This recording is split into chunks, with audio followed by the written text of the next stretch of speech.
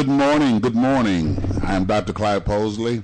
Absent this morning, my co-host, Dr. Mark Eckel.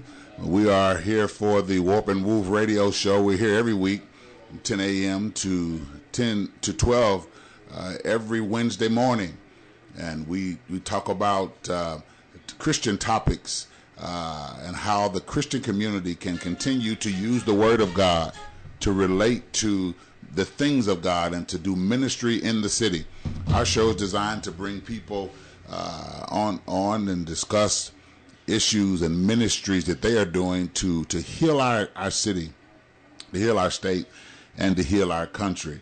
And so today we have a special guest that will be coming in with us shortly, Miss Kamish Nunley from Healing Hurts. It's a psychotherapist ministry designed from a Christian perspective to heal wounds, past pains and difficulties and trials and bruised souls that people have acquired in this walk of life. And so Miss Kamish Nunley will be here shortly. But I'm going to introduce today the topic of how, before Miss Nunley gets here, I'm going to introduce the topic of how the Christian should relate to the Word of God. What should the Christian response be to the Word of God? And this is important because a whole lot of the pains and difficulties and trials and tribulations that many believers have is directly connected to how they relate to the Word of God, and moreover, but how they respond to the Word of God. Because I am operating from the premise this morning that it is how believers respond to the Word of God that more than anything that opens us up to the blessings of God, the ministry opportunities, but more than that, it heals our own souls and strengthens our spirits. And so we must learn not just to believe that the Word of God is God's Word, but that we have to have a proper response to it and an implementation from the Word of God. And I'm gonna open up with the scripture here in Matthew chapter 13, which deals with the parable of the sower. And in this Matthew chapter 13, what you have is Jesus teaching his disciples from a parable. And just so you know, a parable has been defined as a heavenly story with an earthly lesson. A heavenly story with an earthly lesson. Yeah. And so in this parable of the sower, Jesus, who is the sower, goes about sowing seed. The seed symbolizes here the Word of God. And he's going about sowing the word and he's sowing the seed on various types of ground. And we're going to get into that in just a second. But keep in mind that Jesus here, as sower, and the seed he's sowing is word, is designed to get a certain particular response from the ground where the word is being sown. Now, this is important because while we know that Jesus is the sower and the Word of God is the seed, the ground that the sower is placing the seed into symbolizes the heart of man, the thoughts of man, the mindset of man. And so, I just want to reiterate to everyone, in this parable in Matthew chapter 13, the parable of the sower, Jesus here symbolized is in this parable is the sower. The seed is the Word of God, which is being sown. And the ground where the sower is sowing the seed into is the heart. So, what this tells me, before I go any further, and we want to welcome Miss Nunley here. We're glad to have her with us. Yeah. What this tells me is that the sower clearly is looking for a response from the ground where he sows.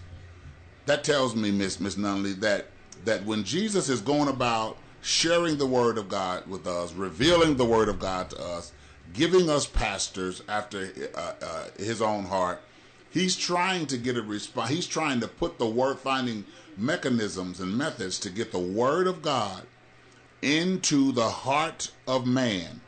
And so thus he's looking for, from the hearts of men, a response from the Word of God that can make all the difference. I know in your field of ministry, I almost said your line of work, but you're one of those blessed people whose line of work is you're blessed to have it as your ministry. What do you find as a Christian psychotherapist? What do you find? What place does the Word of God have in what you do?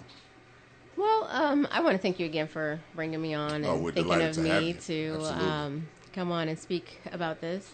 The Word of God, I mean, it has a place in every walk in life. I agree. That's the foundation of it. And I like that you use it in agricultural terms because that's basically how it evolved into the work that I do. For a long time, I did this work just purely based on psychological principles, psychological concepts. And what I was missing was another side of me. There was something missing. Like I didn't feel like I was providing a whole service. It just felt That's major. That's a major statement. That's a major statement. I don't want to interrupt you, but I want our audience to really hear what you just said. That you were learning academic principles, yes, and the historic principles of psychology. But within your soul, you felt that you weren't providing for the people, your constituents, at the level you could. Absolutely. Yeah. And so I would always leave the therapy room feeling like there's more that I can do. There's more that I have within me to be able to provide. And for some reason, my clients aren't reaching past their understanding of their threshold. And so it wasn't until, it's trial by error, where God showed me that, I am the one that has, been in you since day one, and your faith has always been fairly strong. Why are you not bringing me into that room? Right. Why are you not opening up your client's eyes to the work that I've even done within you? And so it wasn't until then that I realized that, man, that's the missing link. Is people need to be empowered through the understanding of faith, right, and the workings of God. And not that I even bring up God, but the Holy Spirit kind of moves in me as I work with them, and they see the spirituality in that. That's major. You're making some major claims that I believe, and you are introducing to some people in the audience some notions that possibly they haven't really embraced. And that is that when it comes to emotional healing, psychological healing, God is a factor. That it is not simply a matter of what you're suggesting, and I agree, is that it's not just a matter of seeing a therapist and sitting and talking and listening, but that God, who gave you that mind to begin with, both your mind and the mind of your client, gave you that mind, needs to be represented, needs to be acknowledged, needs to be celebrated. And I agree, no healing happens, as far as I'm concerned, without the power of the Word of God. Absolutely. So in this passage, Jesus not only talks, explains, teaches his disciples in this passage, but not only, he also begins to explain the parable. And it's important. He makes some major statements in this parable to help us understand how valuable it is for people who will have a strong, focused, stable relationship with Christ, to have that relationship through the Word of God. We're going to take a break in just a moment here, but when we come back, what we're going to do is we're going to talk about the role of the Word of God in healing, in psychological healing, because we have a whole audience, several people in our audience who may have a relationship with the Word, but I don't know how many of them really use it for all manner of healing. So we're going to take a quick break right now, and when we come back, we're going to deal with that subject. And we are back on Warp and Woof Radio here, the Comenius Ministry, and I am Dr. Clyde Posley here hosting today in the absence of my friend Dr. Mark Eckel, who is on a type of sabbatical, if you will. He's got some things to do, some things to refresh himself and get prepared for the coming school year. So we have with us today Miss Kamish Nunley from Healing Hurts Psychotherapy Ministry, and we're excited to have her here. She is renowned in our city and in the Midwest and an increasing way in our country because of how she mixes the principles of psychology with the Word of God and how she uses it to do ministry and not just have conversation. And so she has great success throughout the city. And right now, for those who may be just tuning in, I'm going to give her a chance to introduce herself and talk to us a little bit about what Healing Hurts Ministry is all about. Well, I do have a company that I founded in 2009 called Healing Your Hidden Hurts, counseling agency. And it's basically a trauma-informed care agency where we treat anywhere from individuals to families, couples, dealing with some type of traumatic aspect in their life, whether it be domestic violence or any type of victim of abuse.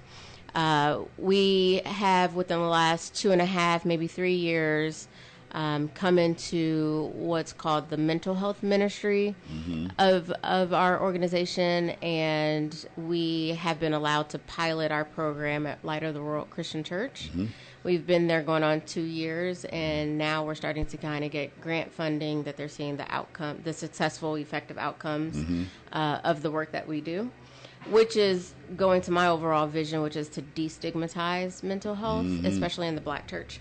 We want to talk about that, but in all later. churches, right? And so it's really been fairly successful. Thankfully, we have a pastor who believes wholeheartedly in this work and understands that there's a difference between deliverance and healing, right. And healing comes in where we need to apply the Word of God in our lives. And so that's basically what we do, using psychological techniques, concepts such as that. Really? You just brought up something there. I want you to elaborate a little bit on that. You said there's a difference between healing and deliverance. Yeah. Explain that a little bit. Talk to us. Flesh that out a little bit for us. Well, I remember last time I was on a show and I gave the example of having 2 toddlers in a home. And one toddler can be very combative, maybe biting or scratching the other toddler. And so in order to be delivered from that, the one toddler to be delivered from that volatile actions of the toddler, we put up a baby gate. And so that allows us to be delivered from the circumstances, but the child that was bruised still has a certain level of healing to undergo. So the impact. Yes, right. So the healing transpires after and or before deliverance takes place, insofar as now we have to heal the wounds that got you to the place where you needed to be delivered. Does it make sense? Sure. First, let's get you out of that environment. Right. And then let's deal with the trauma from what you endured. Right. Absolutely. Right. So that's the main difference.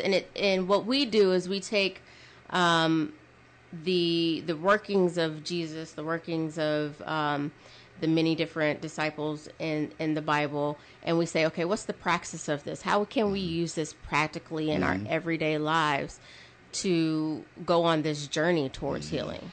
And thus far, it's been fairly successful. I've learned a lot in the process. My clients have learned a lot. A lot of times I'll hear people say, I've heard that story a million times in the Bible, but I never understood how it applied to my life, like how I live it out, how I walk it out. Right. And so that's basically what we do. It can be argued. That's very good. It can be argued that one of the major components of God's relationship and Him trying to develop relationship with man is about healing their minds as well. Absolutely. In Romans chapter 12, Paul teaches the enslaved, colonized Romans there in Romans chapter 12, as he says, be not conformed to this world. And then he says, be transformed by renewing your mind. Then he goes on to say that you may prove that which is good, acceptable, and perfect will of God, which tells us, doesn't just notion it, but tells us that God believes, God intends to heal us by healing our minds. And that's the exact verse that clued me into what was missing in my work, was the understanding that yes, we are in the church and we make up the body of Christ, but many of our minds are still in the world. Yeah. And so we have to go through a transformational process. Right. Yes, transformational process. Right.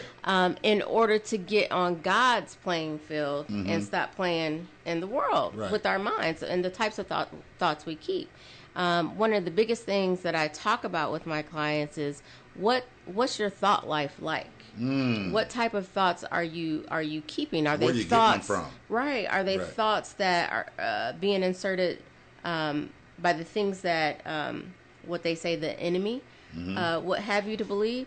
Are they thoughts that produce positive fruit in your life? And so a lot of times just that alone gets people to thinking, wow, so there's a lot of work that I need to do in order to come into myself and understand that that's not really my reality. Yes, that was my experience, but that's not who I am, that's not what I am, and that's not what I'm moving towards. So it sounds to me like you are saying about what you have said is that circumstances, traumatic circumstances and events have the ability to even define us. Absolutely. If we're not careful. Oh, absolutely. And part of the healing is to get out of that environment first, as your analogy with the two toddlers, but then start to analyze and unpack what thoughts you have that are defining your personality now. Right.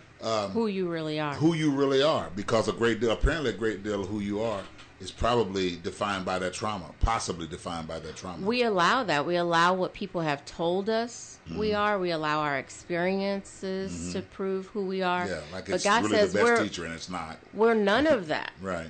And we're all of Him. And it's His blood that's coursing through our veins. Right. And so until we get into contact with understanding giving ourselves identity and understanding that identity formation was not realistic. It wasn't. It was what we experienced. Pseudo, right? Right, but it's not what makes us who we are. That is good. That is good. Yeah, that is good. So I made a promise before the last segment that we would get in this segment. And you have so eloquently helped me slide right into this segment that we need to deal with now. And that is the role of the Word of God in true Christian transformation. Yes. Because from your profound analogy, we can take, it's easier to get a person delivered if you can get them to change their locale, for example. If you can get them from some noun, some person, some place, or something that has been traumatic to them, you can get, it's easier to get them delivered from the circumstance. But the real work is then getting them healed.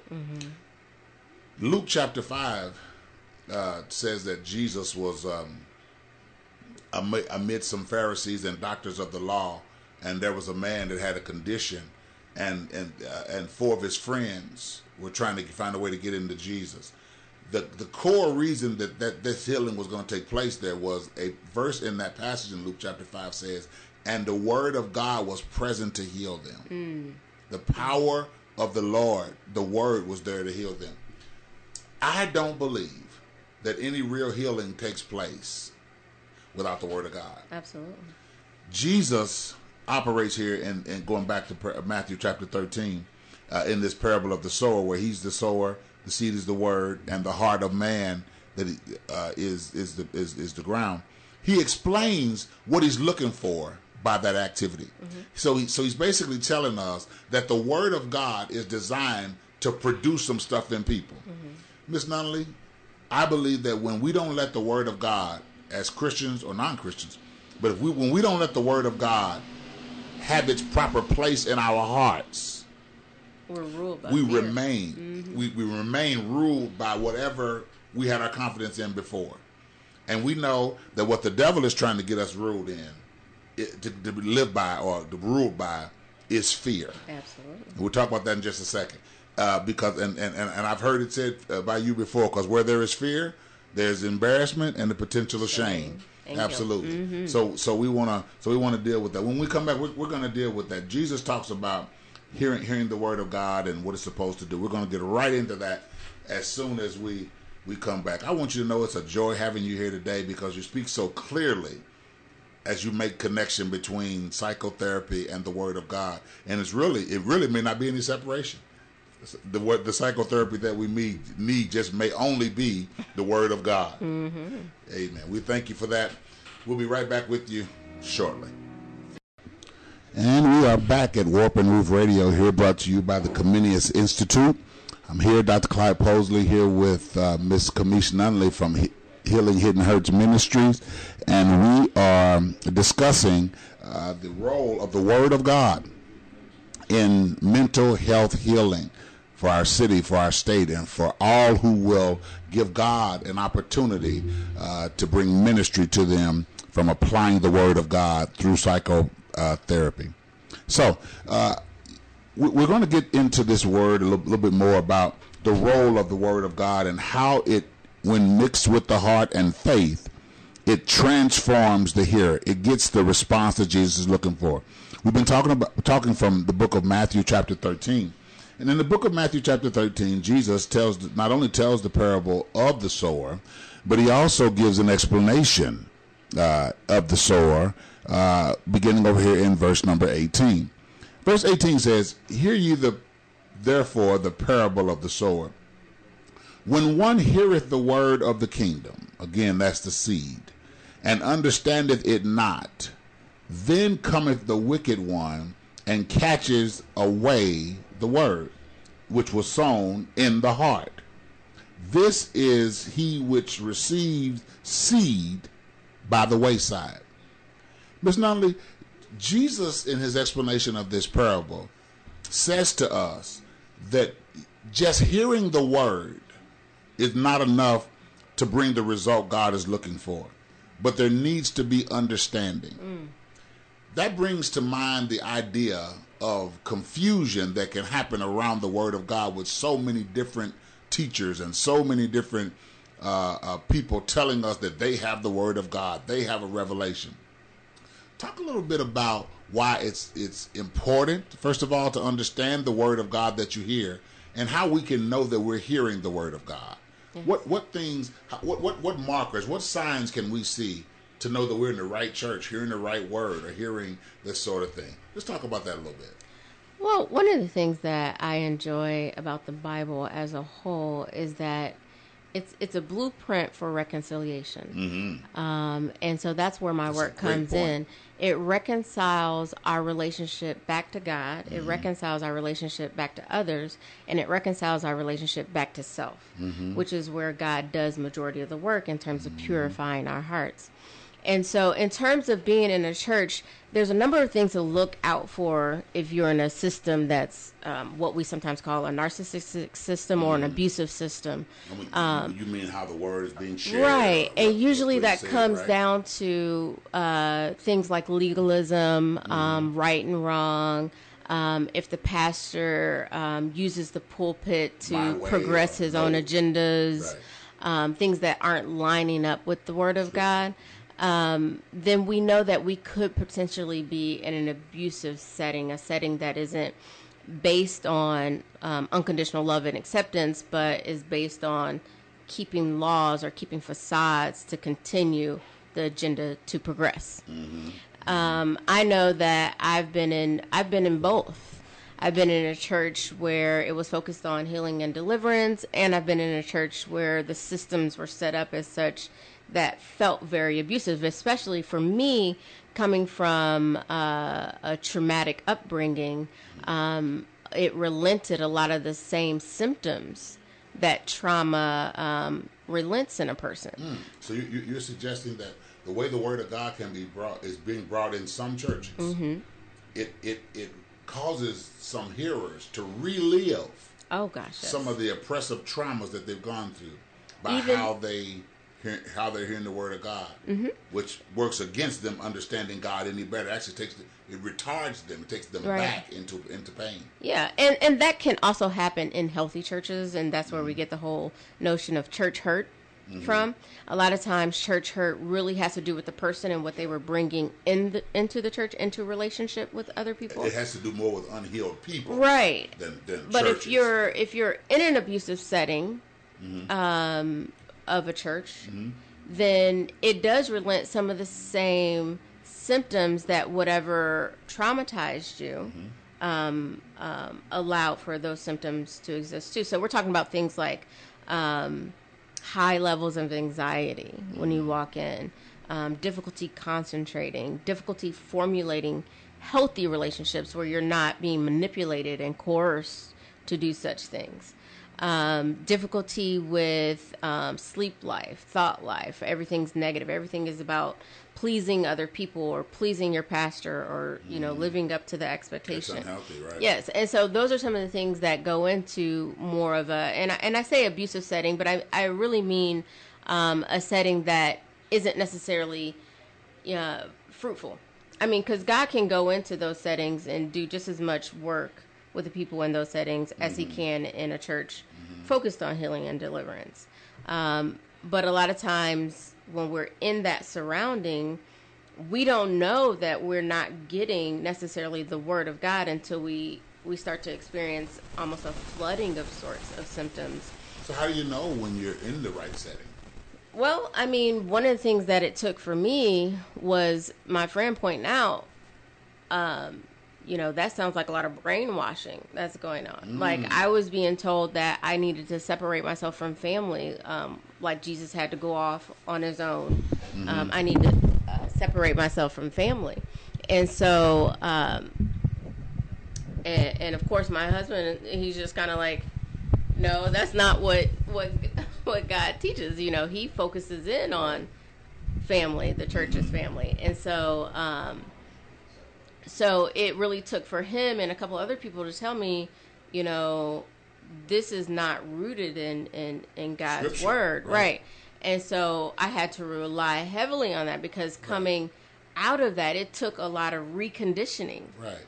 And anything that separates family is not rooted in Scripture. Right. There's no God in it in any kind of way. Right. And so you have to look at the basis, the core of the relationships that you have in that church. Are they wanting to progress themselves, or are they trying to help you along? Right. Whose agenda prevails is preeminent here. And is it going on the Word of God, or is it going on their interpretations or their conjecture of the Word of God? That's good. That's good. Is it rooted in unconditional love and acceptance, or are there conditions being placed? Well, and also, in this day and age today, we have to watch out for the Word of God being presented as a means to promote any political agenda. Oh, God. Whether it be conservative, liberal, whatever the case. That's so demeaning to the work that Jesus has done. Exactly. That the Word of God. We have to be careful about that because what it does is trap people in darkness. Oh, gosh, yes. It traps people in darkness. God is not interested in whether or not we are a Republican or a Democrat or an independent. God is concerned about how this Word of God that he's given is applied.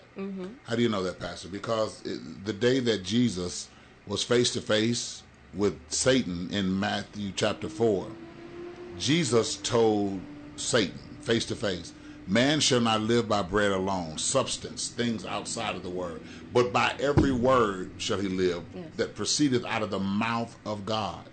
That's how we're supposed to live, not by an agenda, not by anything else. We're supposed to live by the Word of God. And when the Word of God becomes second, we suffer. Absolutely. And that's why I'll say, whatever you learn, whatever you hear from anyone in the pulpit or anyone in your surrounding about God, make sure that you do your own research like the in Bereans, the Bible. Exactly. Look it up. Check it find out. biblical truth in that, because the reality is maybe they are saying something true, but God has another message for you in that. And so we have to find out what he has for us, what food he's trying to supply for us in whatever we're being taught. And if you're finding that it's not lining up or it's not matching with the Word of God, number one, don't be afraid to talk to that person about, hey, I'm not finding this that. Doesn't seem right. But one thing, Miss Nunley, that I think that that we need to be mindful of is finding a truth is not the same as finding the truth. Amen. You know, you can pick up the Bible, and the Bible is true from cover to cover. Yes. So anything you read here is true, but that does not mean one has come to an understanding of the truth. Right. It's a transliterary text. Exactly. Like one of the 10 Commandments is thou shalt not kill. That is the truth. But we find in Scripture the Lord killing something. Jesus killed a fig tree. Jesus killed 180 soldiers. God killed 180 soldiers of Sennacherib on Hezekiah's behalf. So we know then that thou shalt not kill is a truth, but there is a truth that there is the truth that explains what God really means by that. And so that's good. So we've looked at understanding. We've looked at understanding and the role of understanding, because according to, going back to our scripture, Matthew chapter 13 and verse number 19, that if when we don't understand something, the wicked one, the Bible says, comes along and snatches what we have heard. So what that suggests is that we can hear the word, but if we don't do something with it quickly, meaning, and there's something that needs to be done with it, is to start to understand it, digest it quickly, Satan will come and snatch away that word from you in your mind. How does he do that? By distractions. Let me read a little further here. Verse 20 says, but he that receives seed in stony ground is the same, he that hears the word, and anon with joy receives it, or he received the word, yet he hath not root in himself, but dureth for a while. For when tribulation and persecution arise because of the word, by and by he is offended. See, we have to hear the word of God and quickly see, just as quickly as we heard it, we have to be praying just as quickly for understanding. Why? Because if we hear it and don't quickly understand it, get understanding for it, then quickly what goes on is the persecution that is coming because the word of God has taken place, period. The persecution that is coming is going to attack that word. We have to ask God to help us understand immediately. One of the things I think, Ms. Nunley, and I want to hear what you think about this, I think that how we present the Word of God today, I know I've been pastoring for approximately 30 years, how we present the Word of God has to evolve because the needs of people evolve. Yes. And the methods have to change. I have increased the amount of scriptures that I use when I'm preaching on a Sunday morning, which is a little more non-traditional. I still use the same structure, but I include more scriptures. And the reason is because that you interpret scripture by other scripture. And so therefore, the more scripture that I don't get out of line. I start from a proper homiletical format, but I use other scriptures, either quoting them or taking my congregation through them while I'm preaching, so that they get understanding along with hearing the word. So, because the persecution, according to scripture, is going to come. So I'm trying to do two things at once while I'm preaching. I'm trying to give them the word and understanding before they leave here, because we know that persecution and tribulation is coming because of the word.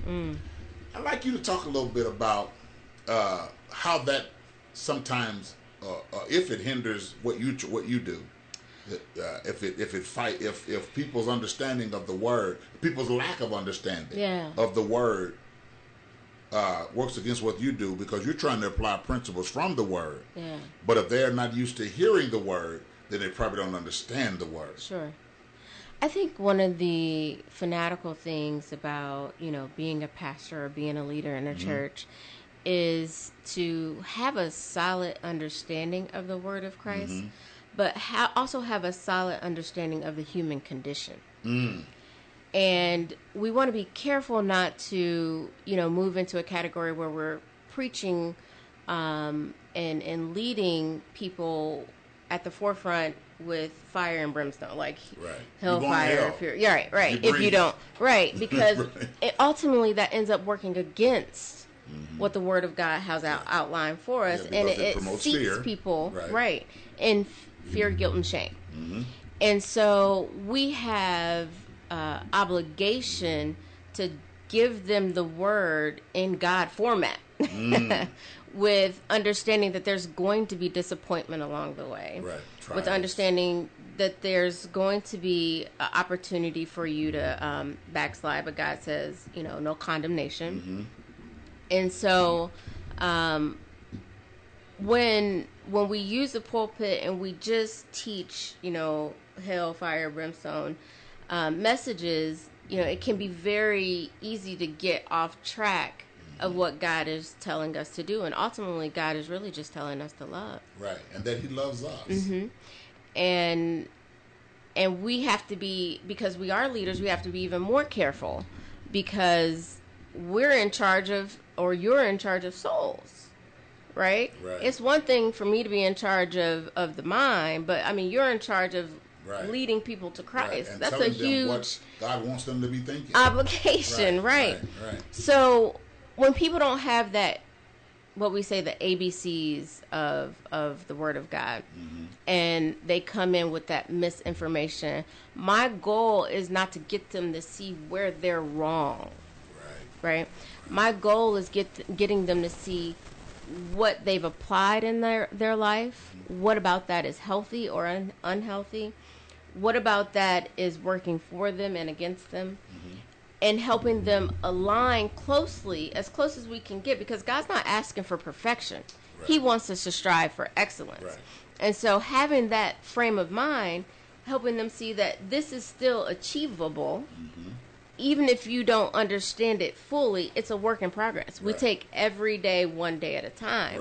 And so if I fall back one day, the next day I can strive to do better. I can set a goal to do better, and maybe apply appropriately some level of principle that God has shared.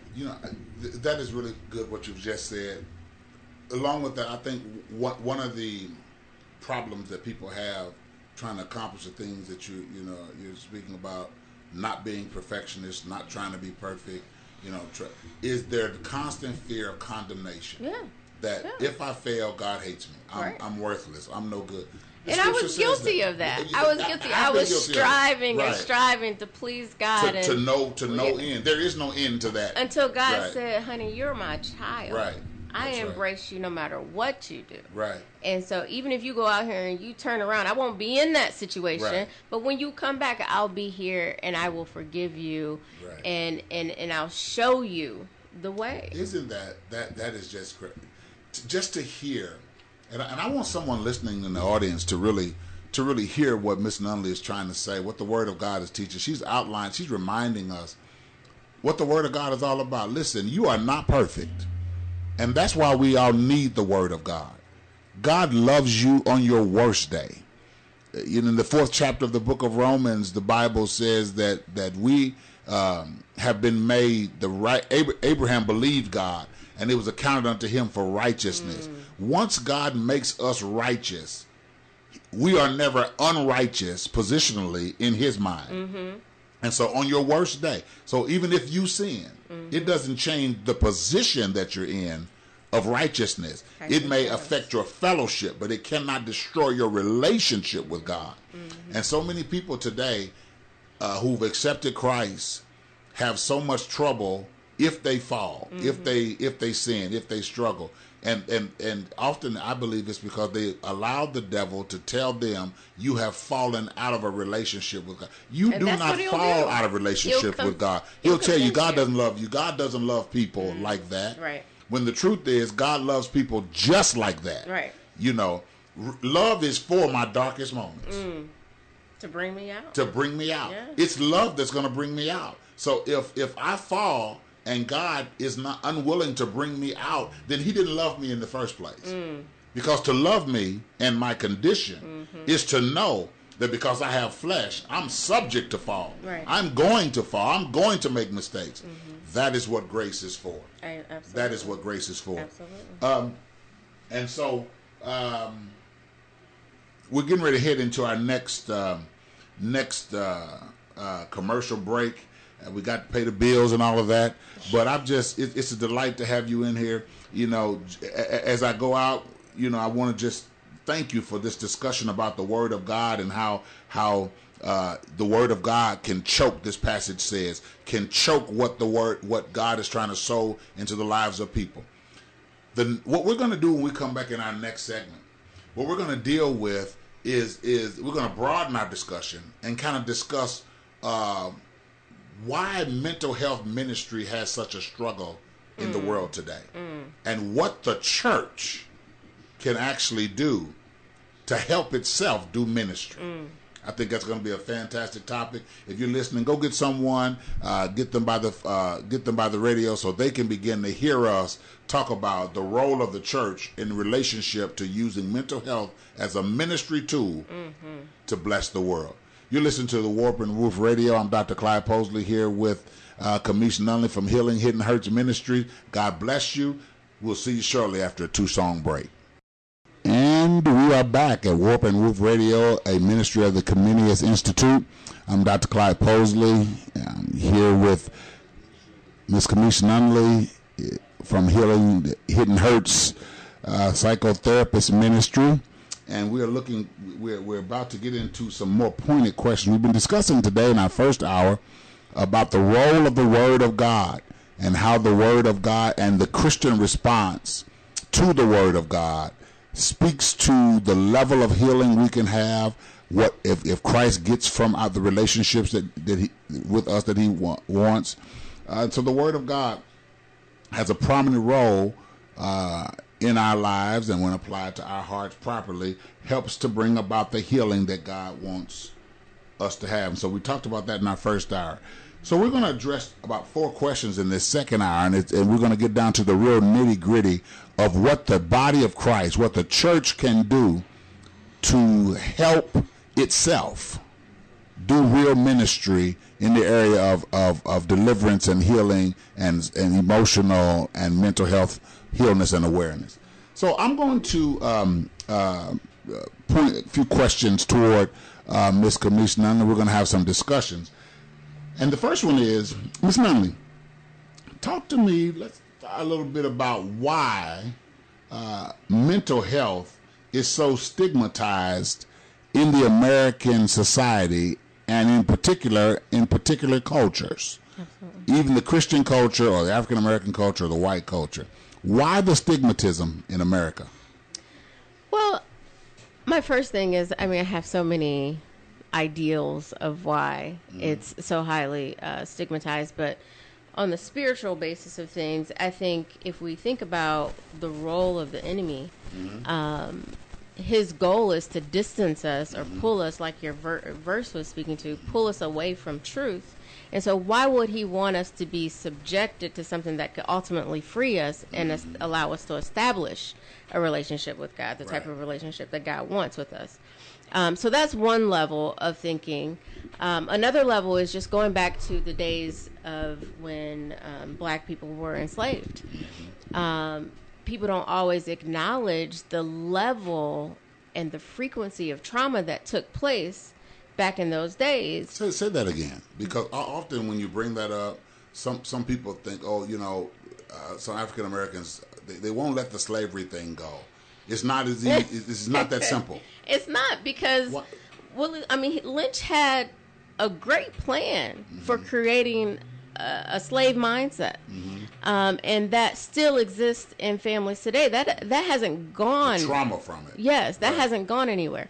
But we were coached back in those days by family not to go outside the realms of the family to talk about certain things, because it meant for us back in those days the potential for being killed. It meant that that you were getting too smart or whatever, and it posed a threat. So that level of trauma day in and day out about talking about outside business, and you'll hear people say today, don't take our business outside the family. That's traumatizing. And you can't think, with everything that we were submitted under during that time, that they allowed us things like counselors to heal those traumatic wounds. No. And so that's what made that's trauma really generational. Yeah, we talk about 40 acres of the mule, but what about the 40 acres of the mule and the mule for the mind? Right. To pull me out of that trap. Joy Degree wrote a book called post-traumatic slave disorder. Yes. Yeah, yes. I love her. She discusses that at length about it's just unreal to think that a people for 200 years, 300 years, Joseph Clatterbaugh suggested that for 350 years, the trauma of that has been happening in the lives of people, and there's no way that it doesn't affect the conduct today. So you think that is part of why mental health is stigmatized. Right. And because it's just not discussed. Right. Yes, it's not seen as a viable option for we were people. Encouraged not to discuss it, in fact, because now it's evolved to mean that if we discuss it, then we're weak. In the churches, if we discuss it, it's always this if-then statement that comes about, a condition that's placed on. If we talk about that, then we're not praying hard enough. If we talk about that, then we're weak. If we talk about that, then we don't have enough faith in the body of Christ. Are you suggesting that that within the church there is a segment that suggests that it is weakness to include mental health healing as a part of the Christian curriculum for soul winning? Absolutely. I'll never forget, I sat down in a church one day, and the pastor used the pulpit to say, and I hear some of you out there are seeking out therapists, or should I say false prophets. And the level of shame that I felt on behalf of the congregants that were actually seeking out therapy to better their lives. Sure. You talk about stigma in and throughout about what it means to even get therapy. And that's why a lot of people won't come out about it, because they're afraid of the prejudices. They're afraid of the discrimination. I mean, if you talk about something being, just off kilter with the way that you think about things, or you're undergoing depression or anything like that, you have potential for having housing discrimination, employment, any level of oppression at that particular time. And so, of course, it's going to be highly stigmatized. No one wants to take ownership of that because of the consequences of doing such. And so I remember one time I was called in to do something for the police department. And I won't mention names, but I remember one of the biggest concerns was, well, if they're seeing you as a therapist and you notice something wrong, what do you have to actually diagnose?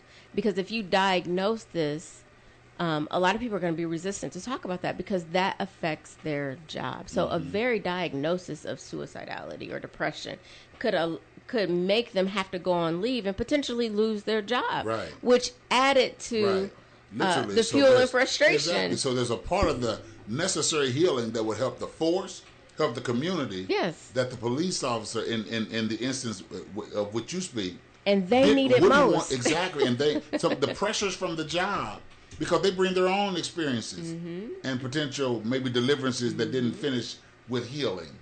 Oh wow, that's awesome. So it's permeable. Yeah. It's permeable, but not only that. I mean, there's self-stigma. Right. That I'm defective if I need mental health assistance. Yeah. Couldn't be worse. No more than you're defective because you have low glucose. Right. Or you're defective because you had Crohn's disease. Right. Or anything else, or that you had a stroke. Medicine can heal it. God can heal it. But I'm crazy, and so. Yeah, and that's a word we should try to get rid of that. I mean, it's purposeful. Right. It's archaic, though. Yeah. The reason that we use it now is has a negative connotation, but we've evolved since that word.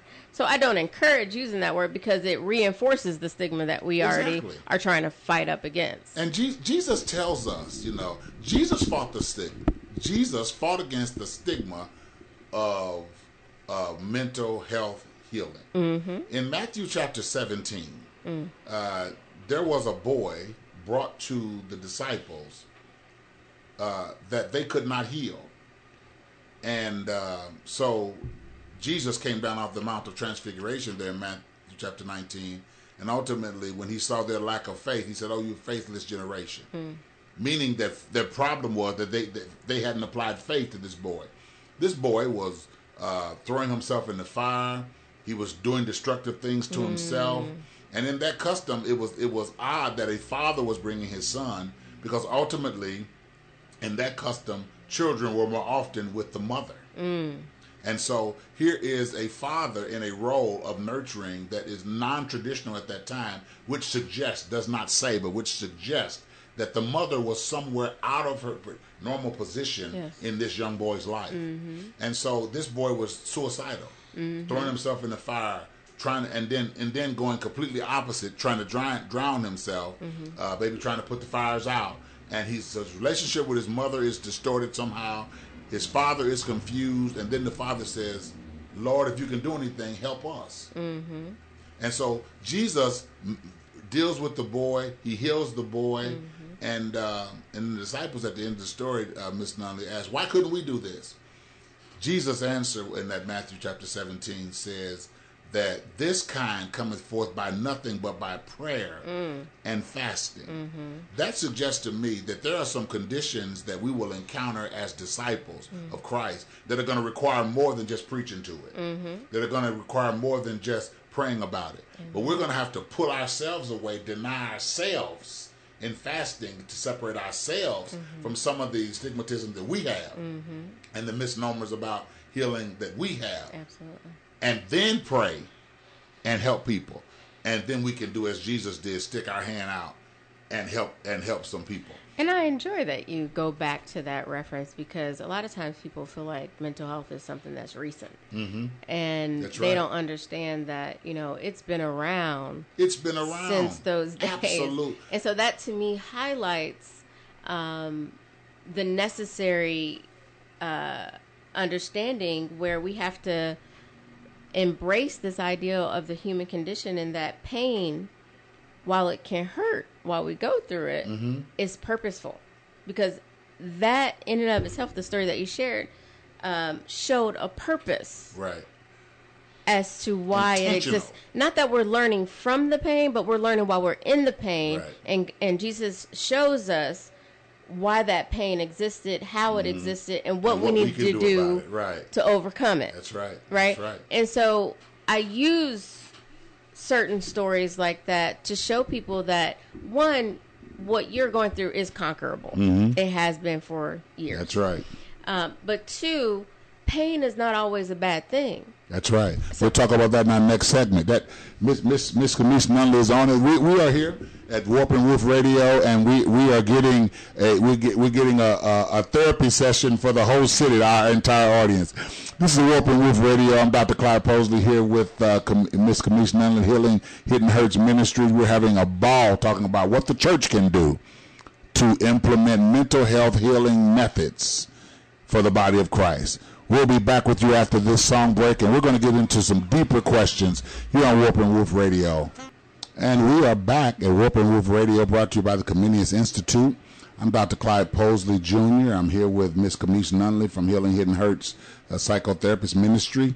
And we are having a ball today in this very in-depth conversation about what the body of Christ can do to be more visible in healing hidden hurts, emotional wounds, healing from traumatic experiences, overcoming pains of yesterday to soar today. And so, in the last segment, we just talked about some of the stigmatism that keep the church from getting as involved as it may need to be in healing mental health issues. We're going to talk about now. I want to throw this to Miss Nunley. Asked her this next question: Do you believe, Miss Nunley, that unresolved mental issues play a factor in social injustice today, and racial injustice, or even in the hyper state of contention between Democrat, Republican, and just a political experience, period? We see so much on the media, so much fighting, we hear so much strong language from the White House and the House of Congress and the Senate, but we also see protesters, whether it be Black Lives Matter or other groups, with such passionate and strong words. Do you see unresolved mental health issues, unhealed people, playing a role in the state of things today in America? In many ways, yes. I mean, because the core of, or the fabric of our being is belonging and unconditional acceptance. And so our life is about how do we receive that either through healthy or unhealthy means. And a lot of times, because of social injustices or racial injustices, oppression is involved. And whenever oppression is involved, it relents to psychological and emotional impacts, reactions. Say that again. I want the audience to hear that. Because oppression is involved, it relents to psychological and emotional reactions in us. And only oppressed people oppress. Yes. Right. People who feel we have to understand that there's some level of pathology in those who choose to oppress just as much as it is in those who are being oppressed. Allow it. Right. So it's like the thing with sexual pedophiles. Exactly. That's what I was. There is something that somewhere along the line went wrong with them, and now they're inflicting pain in like manner on others. Right.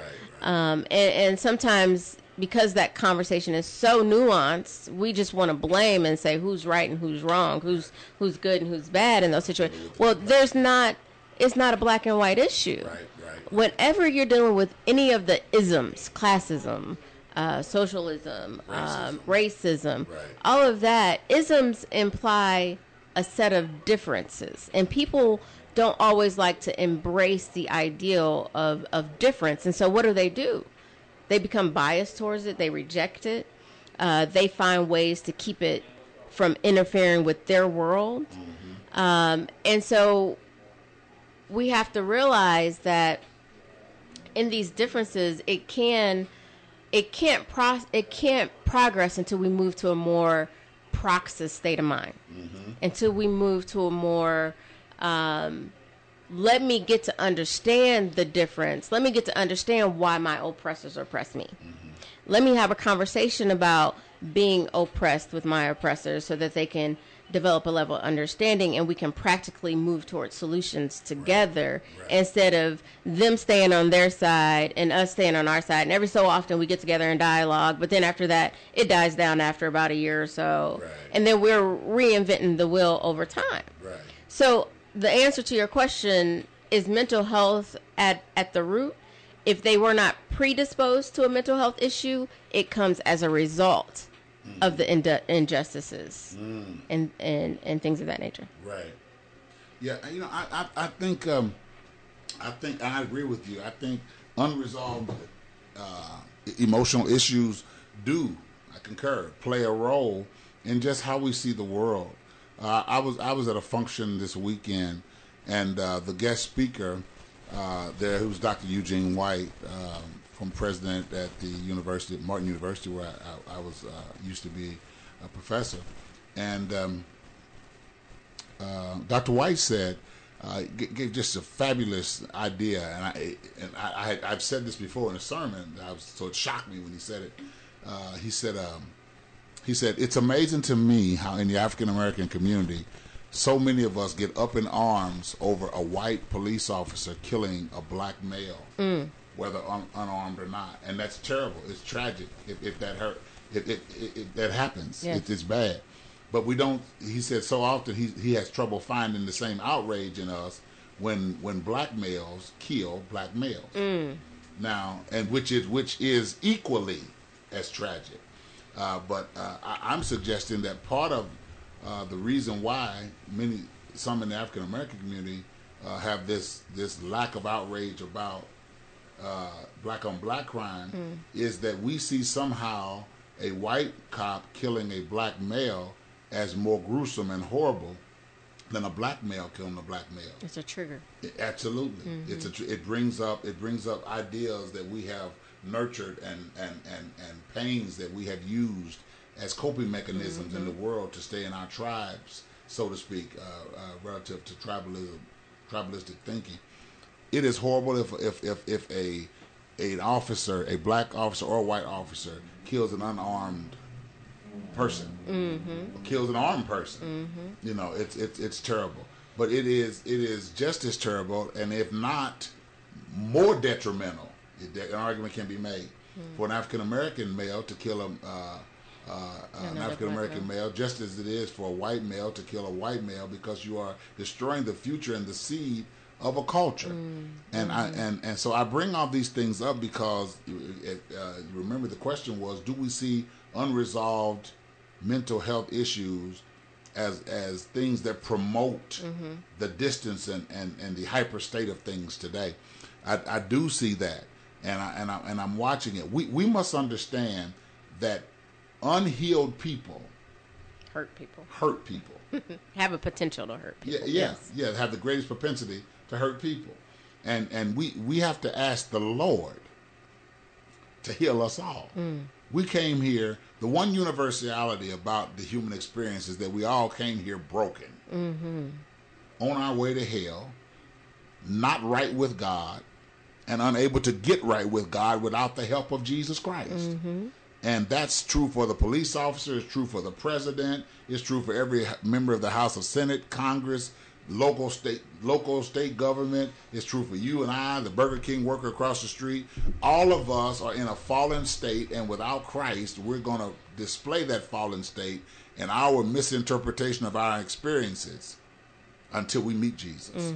We need him completely. Absolutely. Let me get into another question here, Ms. Nunley, and that is, so what needs to be highlighted, relative to mental health and cultural perceptions? What needs to be highlighted if cultures are to come together to do Christian missions, relative to the missions we need at home, domestic issues, racial relations, stronger education, fighting institutional racism, whatever the case, the murder rate, domestic missions or foreign missions? What needs to be highlighted for us to work together as Christians in the black community, working with the white community, working with Latinos, and so on? So this question to me is a really big question. It is. And for me, I try to find the simplified version of things because, again, I'm focused in on practicality. And for me, the highlighted portions need to be matters of the heart at the end of the day. So you think our big problems with not working together as a culture in the Christian community is the conditions of our heart? Yes. Going back to Matthew chapter 13, where Jesus said, listen, how your heart is going to be how you handle this word. Exactly. Yeah. We need to use what God has given us to show our humanity and show how he has worked in and through us, what we are purposed for, and then reach across the aisle and say, I've had anger issues, or I have anger issues. I feel like, I've been passed over. I feel, we need to explore the matters of the heart. Trying to keep them hidden. Right. And be open and honest about it, because that's where you can see the true inner workings of Christ. A lot of times people who step on an edge and they say, well, I'm going to reach across to my black brother, or I'm going to reach across to my Mexican brother, will say things like, and I remember seeing this because I saw this really profound interview, and I'm still kind of processing it with Pastor John Gray here recently. Will say, well, God doesn't see color. That's not true. And we know that that's not true. Right. This is an in-depth issue, and I know you have to go to break, but if we start seeing color more often, we then open ourselves up to understanding the true personality of our God, and that he's a diverse God. Right. And we have more universality. I can't say the word. He intentionally gave us color. Because this is the platform of his personality. Right. He's giving that in the melanin of our skin. But the concepts are still unity, progression, excellence. And in that, we can all relate. Suffering, we can all relate. Pain, we can all relate. So if we open ourselves up to explore matters of the heart instead of trying to win bodies to our church, that we can, he highlighted that there's less people now that are being saved than it was years ago. And he's like, why is that? We have more mega churches now. We have all of these things, but there's less people being saved because we're using our platforms, instead of highlighting what matters, to show people how smart we are, or to show people who we are in God. Like I hear often, I'm a prophet, or I'm this, I'm that, instead of showing our humanity, showing our scars. So how would you put that in a statement? What are we doing? How's that promoting separation? How's that? Because it's saying there's us and there's them, and this is why pastors feel isolated, because they have this idea of there's us and there's them. No, there's all of us, and we make up the body of Christ. Right. Does that make sense? Yeah. And so when there's us them mentalities, it makes it harder to reach across the aisle and find some room to salvage whatever differences we have. That's interesting, because if it's in the pastors, it's in the congregation. And I know you're going to get to this later, but this is why we need to move to more of an emotionally healthy church. And I'm going to be doing a training at Light of the World. It's a 3-part series on developing an emotionally healthy church. Paul said Paul said in Ephesians chapter 4, he's discussing unity, and he says, "Till we all come together in the unity of the faith." Something I think that many of us have never embraced is it takes differences to create unity. Amen. Because he's not saying conformity. Right. He's saying oneness. Right. Bring who you are. Yes. What you are, and your methods and your traditions, and even your hurts. Let's come together. Another biblical reference to it is in 1 Corinthians chapter 12. A hand doesn't look like a foot. Ears don't look like eyes, but they are vital for the body to function. And so I brought that up because God is an intentionally created difference intentionally in the Garden of Eden. He made horses. One looks like a zebra, another looks like a gazelle, another looks like an Appaloosa, but they are still 4-footed horses that can be ridden. And so the point, and so God is into the kaleidoscopic expression of diversity. Yes. But at the same time, he wants unity. The ecosystem makes that entire diverse universe of the animal kingdom work together to help sustain us all. So and what he looks at most is matters. That's right. Of the heart. That's matters of the heart.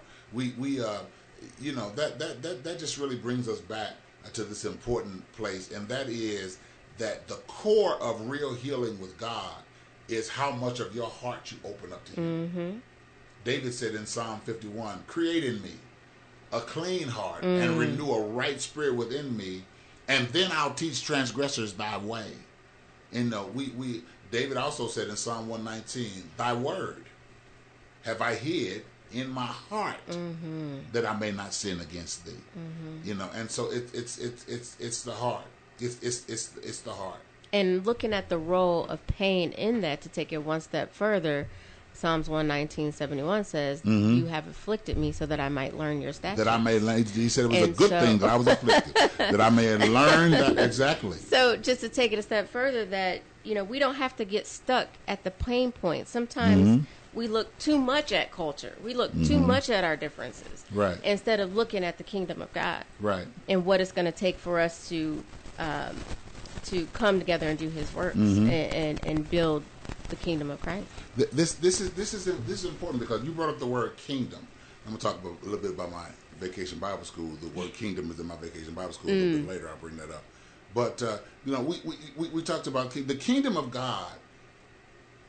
The Christian body of Christ is supposed to be expressing itself in the entire world. The question I asked you was earlier was what needs to happen for the church, for cultures to come together and do Christian missions. I put domestic, posed the question, domestic and foreign. Right. I think it's a good place to say here that we must be careful about our Christian witness as a country, even how we deal with immigrants. We can't say that we value family and then do anything to devalue the family of people who are not of our country. We cannot do that. We cannot do that. If we live by a principle, then we practice that principle, which is the evidence that we live by this principle. If I say that you're on here with me and I am polite to women, then I have to be polite to you sitting here next to me, the woman sitting across, advertising across the street, each woman, these women as they wave and go by, because I'm practicing the principle of politeness. Right. I can't pick and choose when I choose to express that ethic. Right. And we have to be mindful of that. It divides. Yeah. And so I think that is the result of us making Jesus a point of controversy. Where we're right. You come on my show trying to preach now. I got this. I do the preaching. I'm only a student. That's great. I'm only a student, and so in learning, I mean, every day I talk to you about this all the time. I prostrate myself before God, and I ask Him what is. I give the day to Him, and I ask Him what is it that you'll have me to do. What do you want done today? And just through that interview that I was speaking of, we've made Jesus a political figure. And he talks about how our evangelicals, they don't, one set of us believe in the conservative view of things and make Jesus about, we believe in the NRA, we believe in all these things, but another more liberal make Jesus about other things. So it's really hard on the outside looking in to understand. When he's not about either one of those things. He's about God's agenda. Right. It's really hard looking in to say, it's really hard to bring people over when we're making things about the ism. When the church is promoting the isms. Yeah. Wow, that's some. What do you do when the church is behind the isms?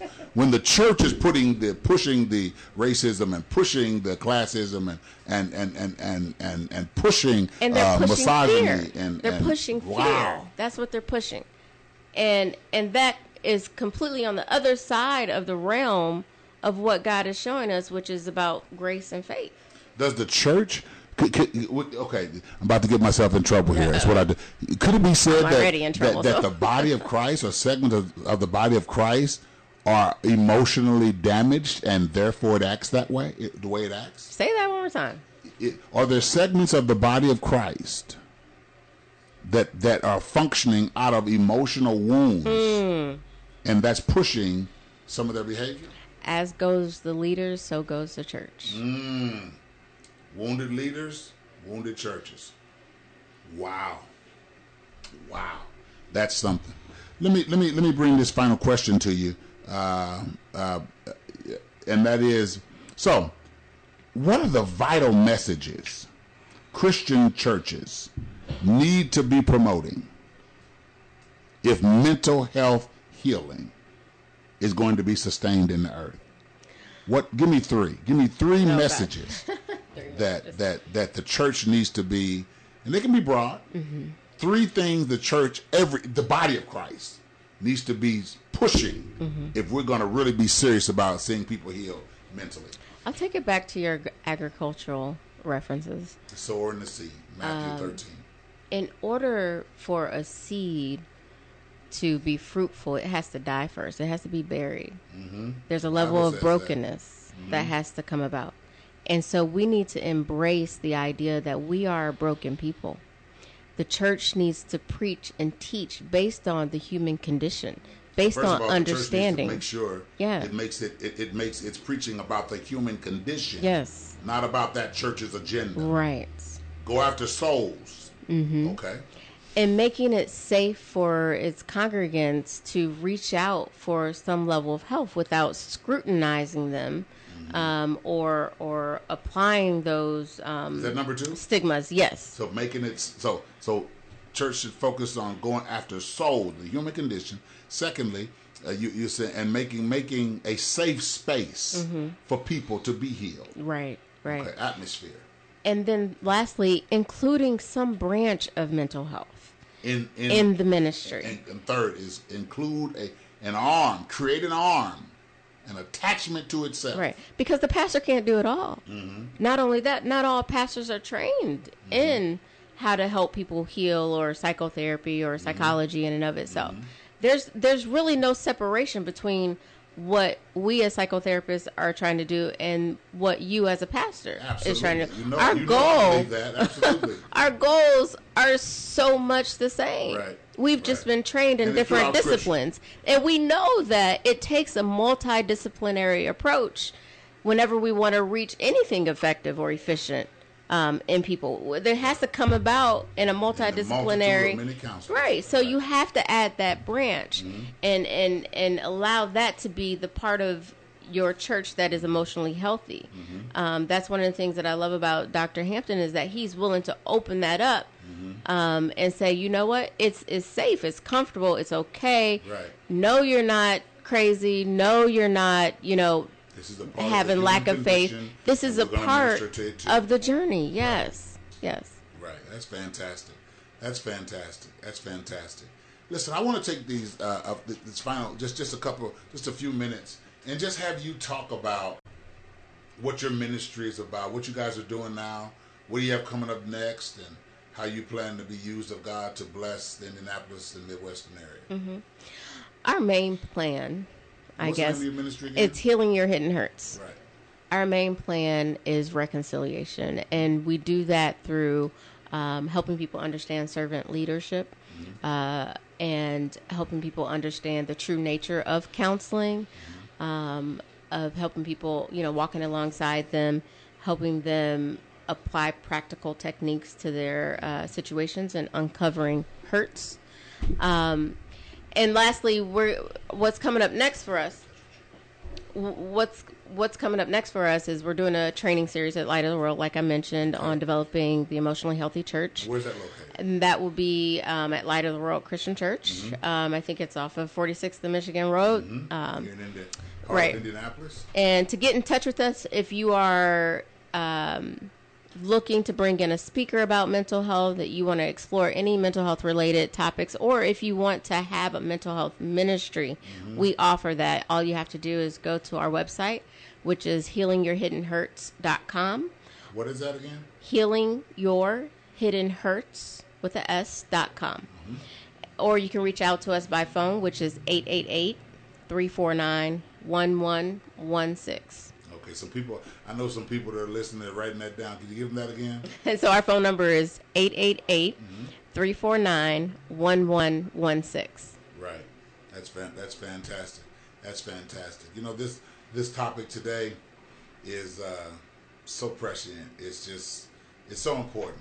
It's something that every listener, in one way or another, mental health, healing, wholeness, deliverance is touching your life in one way or another. It's either affecting you personally, or someone needs this. We all have some things from our past that are still shaping, maybe in an adverse way, our present. And God is able to heal us if we give him an opportunity to do it. I'm excited to have had you here. I'm going to have you back. We're going to be doing some more things in ministry. Miss Nunley is going to be setting up not only ministry at our church, but she's going to be a part of a symposium that we're going to be having. And I just believe in Miss Nunley, believe in what she's doing. I've seen her results. The hand of God is on what she's doing. She's not someone that's pushing an agenda trying to take your money, but instead she's someone who's actually getting the results that Scripture promises us if we add to our faith. If we add these virtues to our faith, according to 2 Peter chapter 1, verses 4 through 8, if we begin to add to our faith. And that's what mental health healing is about. You have the foundation of Christ. You have a relationship with Jesus Christ. When that happens, you're indwelled by the power of the Holy Spirit, the presence of the Holy Spirit. But what you have to do is add to your faith after that. And a lot of times the hindrance to adding to our faith is the stagnation of unhealed yesterdays. Yeah. I like to tell people who have gone through things, it's not your fault as a result of what you've been through, but it is now your responsibility. That's right. And that's where we're at. Good way to look at it. Fantastic way to look at it. Well, a couple of announcements I want to share. At the Antioch Baptist Church, we are having our Vacation Bible School beginning tonight. It's a Kingdom Builders Vacation Bible School. We're having it from all ages 3 all the way up to seniors. We are dealing with building the kingdom of God, and it's tonight. It starts tonight from 6:30 to 8:30, and we're going to have free teaching free meals every night for every person that participates. We have T-shirts for you. And then we're going to culminate this Vacation Bible School, which is entitled Being a Kingdom Builder this summer.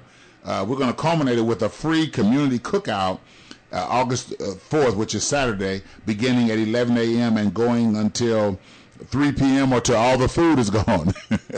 We're going to have some games and activities for the those who participate. We're going to have a couple of big bouncy houses with the Black Panther theme. Black Panther movie, not Black Panther from the 60s. And so we're going to have games, and we're going to have just free food. We have some great cooks at our church. And we're just going to have a great time. We just want to spend some time with the community, make ourselves visible and seen, loving you guys. We're going to have it on one of our larger parking lots there at 704 East 32nd Street here in the heart of the city. If you have any questions about it, you can call the church at 317-602-2460. If you don't get anyone at 317-602-2460, then try 317-319-1407. That's 317-319-1407, and you can get some information about the Vacation Bible School, which starts tonight from 6:30 to 8:30, and we're going to have a tremendous time. I'm actually teaching a class about the power of male leadership in the body of Christ. I'm teaching a Sunday school class myself tonight, 6:30 to 8:30, about the power of male leadership in the body of Christ. We have a class for seniors. We have a young adult class for young adults. We have teenage class, youth class, children's class. They're going to be doing crafts and games, all under the idea of building the kingdom. They're going to be wearing little hard hats, the young people are. So we're just looking to have a great time in the Lord. Come on out. We need you to register. Once you register, the meals and everything is going to be free after that. We're going to have a great time in the Lord. We are excited, and we're looking forward to doing ministry with you. You've been listening to the Warp and Woof Radio broadcast with Dr. Mark Eckel and Dr. Clyde Posley. Today, our special guest was Miss Camise Nunley from Healing Hidden Hurts Psychotherapist Ministries. And we've had a great time today. We look forward to talking with you next Wednesday at 10, from 10 to 12. Dr. Mark Eckel will be back with us, and we'll be back and forth pontificating, talking about the power of the Word of God. This broadcast is brought to you by the Comenius Institute, that's designed to do ministry and bring cultures together and ministries together that are doing a work for the kingdom. Listen, God bless you. Have a fantastic week on purpose. Pray for our Vacation Bible School, and we will be praying for you. God bless you. And as always, we want you to know we love you. Have a blessed day.